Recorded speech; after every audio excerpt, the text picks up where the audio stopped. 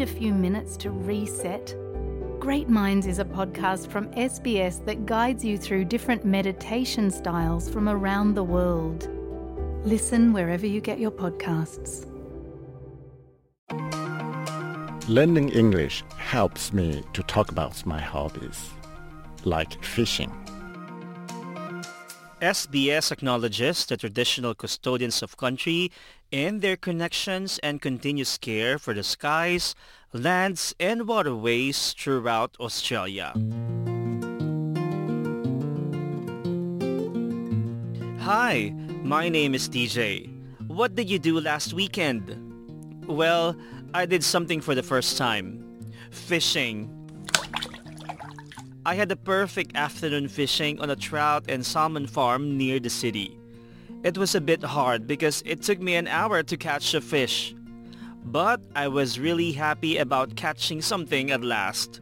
It felt like a really big accomplishment for someone like me who's new to fishing. In this episode, we are going to talk about fishing and some of the words and phrases you can use when you want to find out more about the weather and safety conditions in different places where you can fish. As we know, Australians love to go fishing. According to a recent National Recreational Fishing Survey, 1 in 5 Australians went fishing last year. Our guest historian and author Anna Clark will talk about just how much they love it a little later. But for now, let's begin learning, with our characters, Alan and Claire. Let's imagine that Claire has driven to a coastal area with her family to go fishing. She has just parked her car and starting to get their gear out when Alan, a local in the town, sees her and starts talking to her about the area. Going fishing, eh? Looks like you've got all your gear. Are you folks new to this fishing spot? Yeah, I've heard this is a great place for rock fishing. My husband and kids are looking forward to reeling in some big ones. It sure is. But just a heads up, you have to watch out for the tides and the swell. If those waves start to come up, you've got to find some safer ground quickly. Safety first, right? I'd better check the weather and swell forecasts to make sure. Absolutely. I usually monitor the conditions for up to 30 minutes before heading out onto the rocks. I also wear a life jacket and suitable footwear. Yes, we have them already.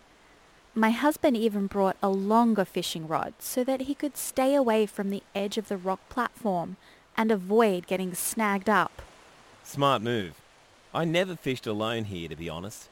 I'm always worried about slipping and falling. Thanks for the tips.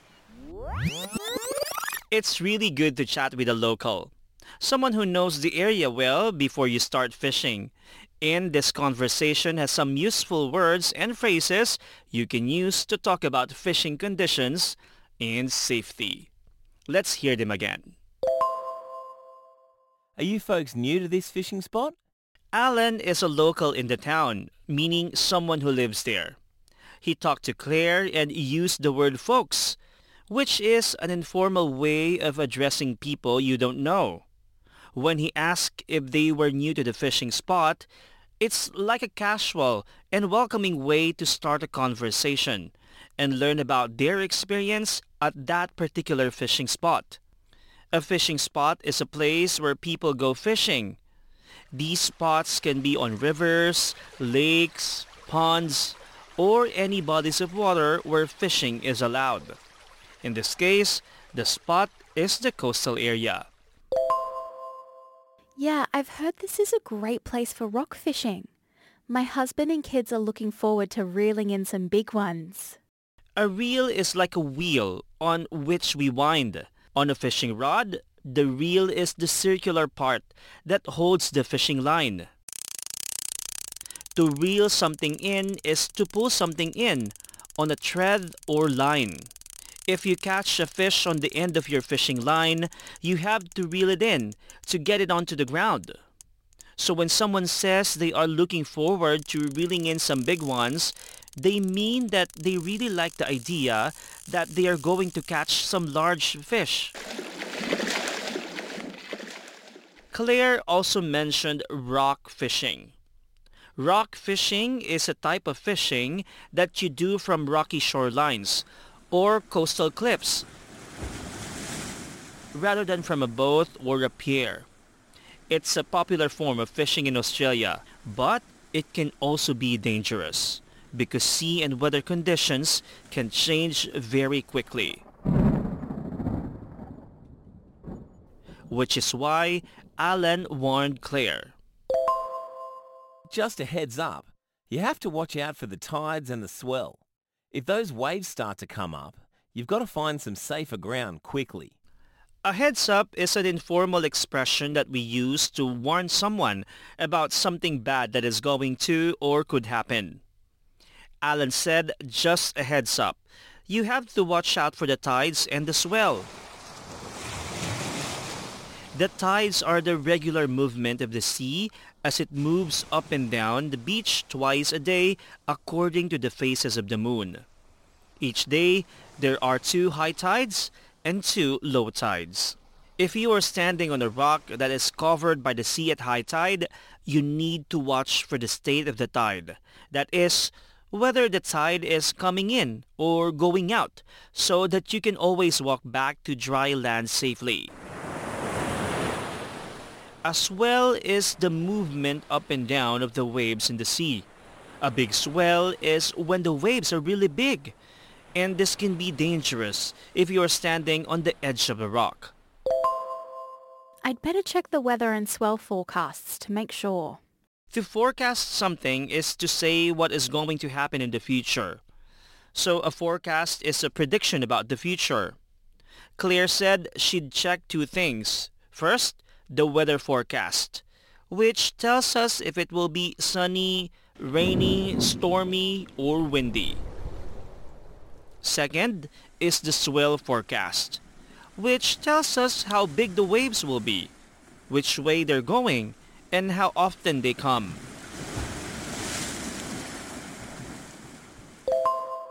I usually monitor the conditions for up to 30 minutes before heading out onto the rocks. To monitor something is to keep watching it carefully over time. So when Alan said Claire should monitor the conditions for up to 30 minutes, he meant that she should keep watching the waves and the weather for at least half an hour before they head out onto the rocks. To head out means to go out. I also wear a life jacket and suitable footwear. A life jacket is a special vest you wear to help you float and stay on the surface when you are in the water. My husband even brought a longer fishing rod so that he could stay away from the edge of the rock platform and avoid getting snagged up. In fishing, snagging up is when your fishing line or hook gets caught or tangled in something. Smart move. I never fished alone here, to be honest. I'm always worried about slipping and falling. We say smart move when we think that someone has done something very clever. Alan is worried about slipping. That is, losing his balance on the rock and falling because it is wet. That's a lot of words and phrases about fishing, but it's worth it.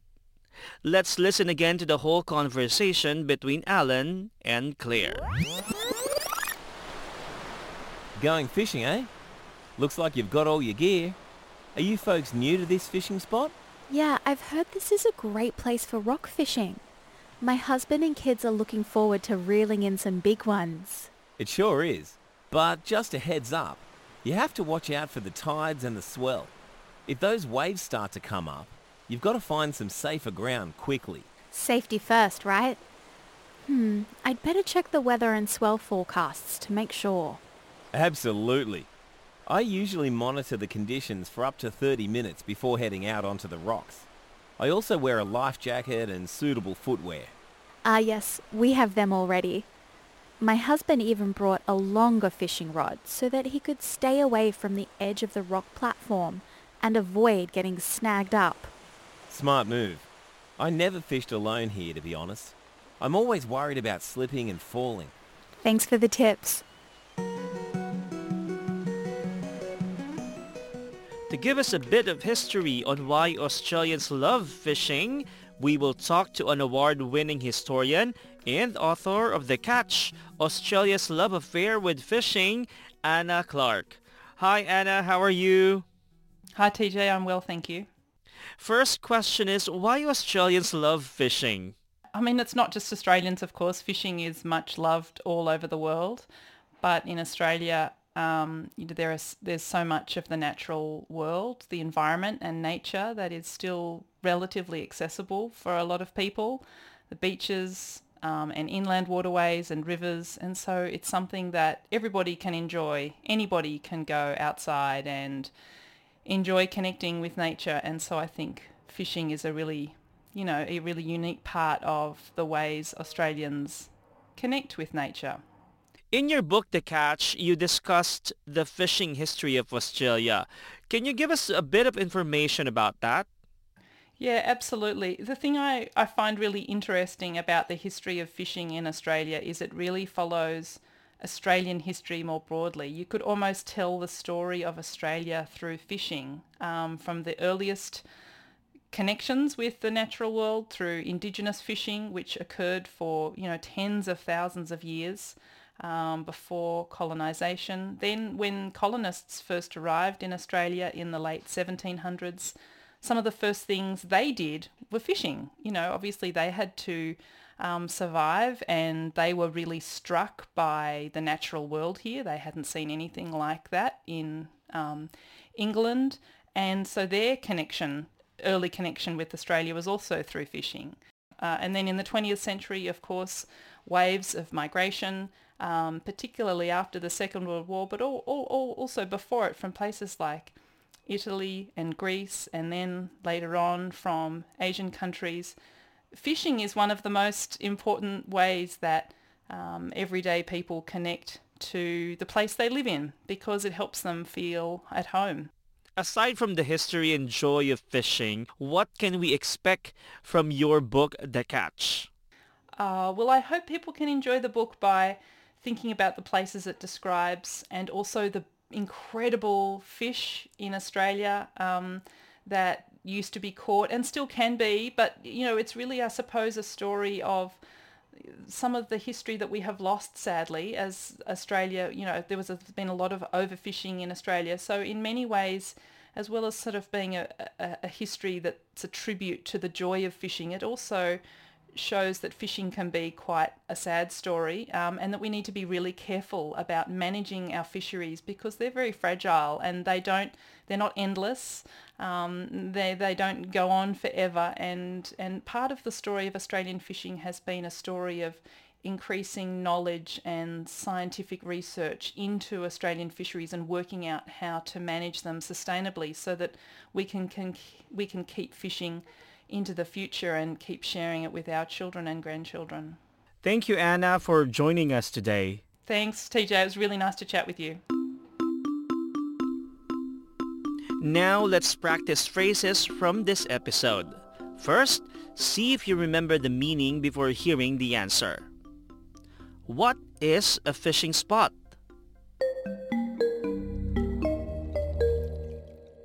A fishing spot refers to a place where people go fishing. What is rock fishing? Rock fishing is a type of fishing that takes place from rocky shorelines or coastal cliffs, rather than from a boat or a pier. Now listen carefully and repeat the phrases you can use about fishing conditions and safety. I'm looking forward to reeling in some big ones.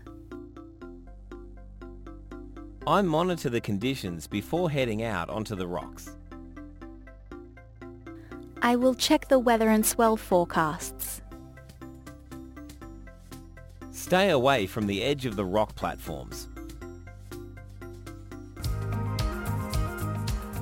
On our website, sbs.com.au/learnenglish, you can find more phrases and practice your listening and understanding skills with our quiz. You can also find us on Facebook. We are SBS Learn English. I'm TJ. Thank you for learning English with me.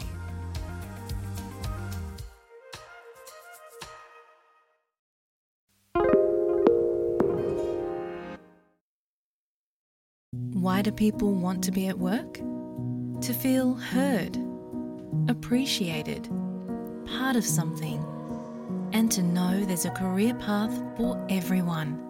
Inclusive workplaces are linked to increased innovation, productivity, and employee satisfaction. Make your organisation a place where people want to be. For inclusion and diversity training, visit inclusion-program.com.au.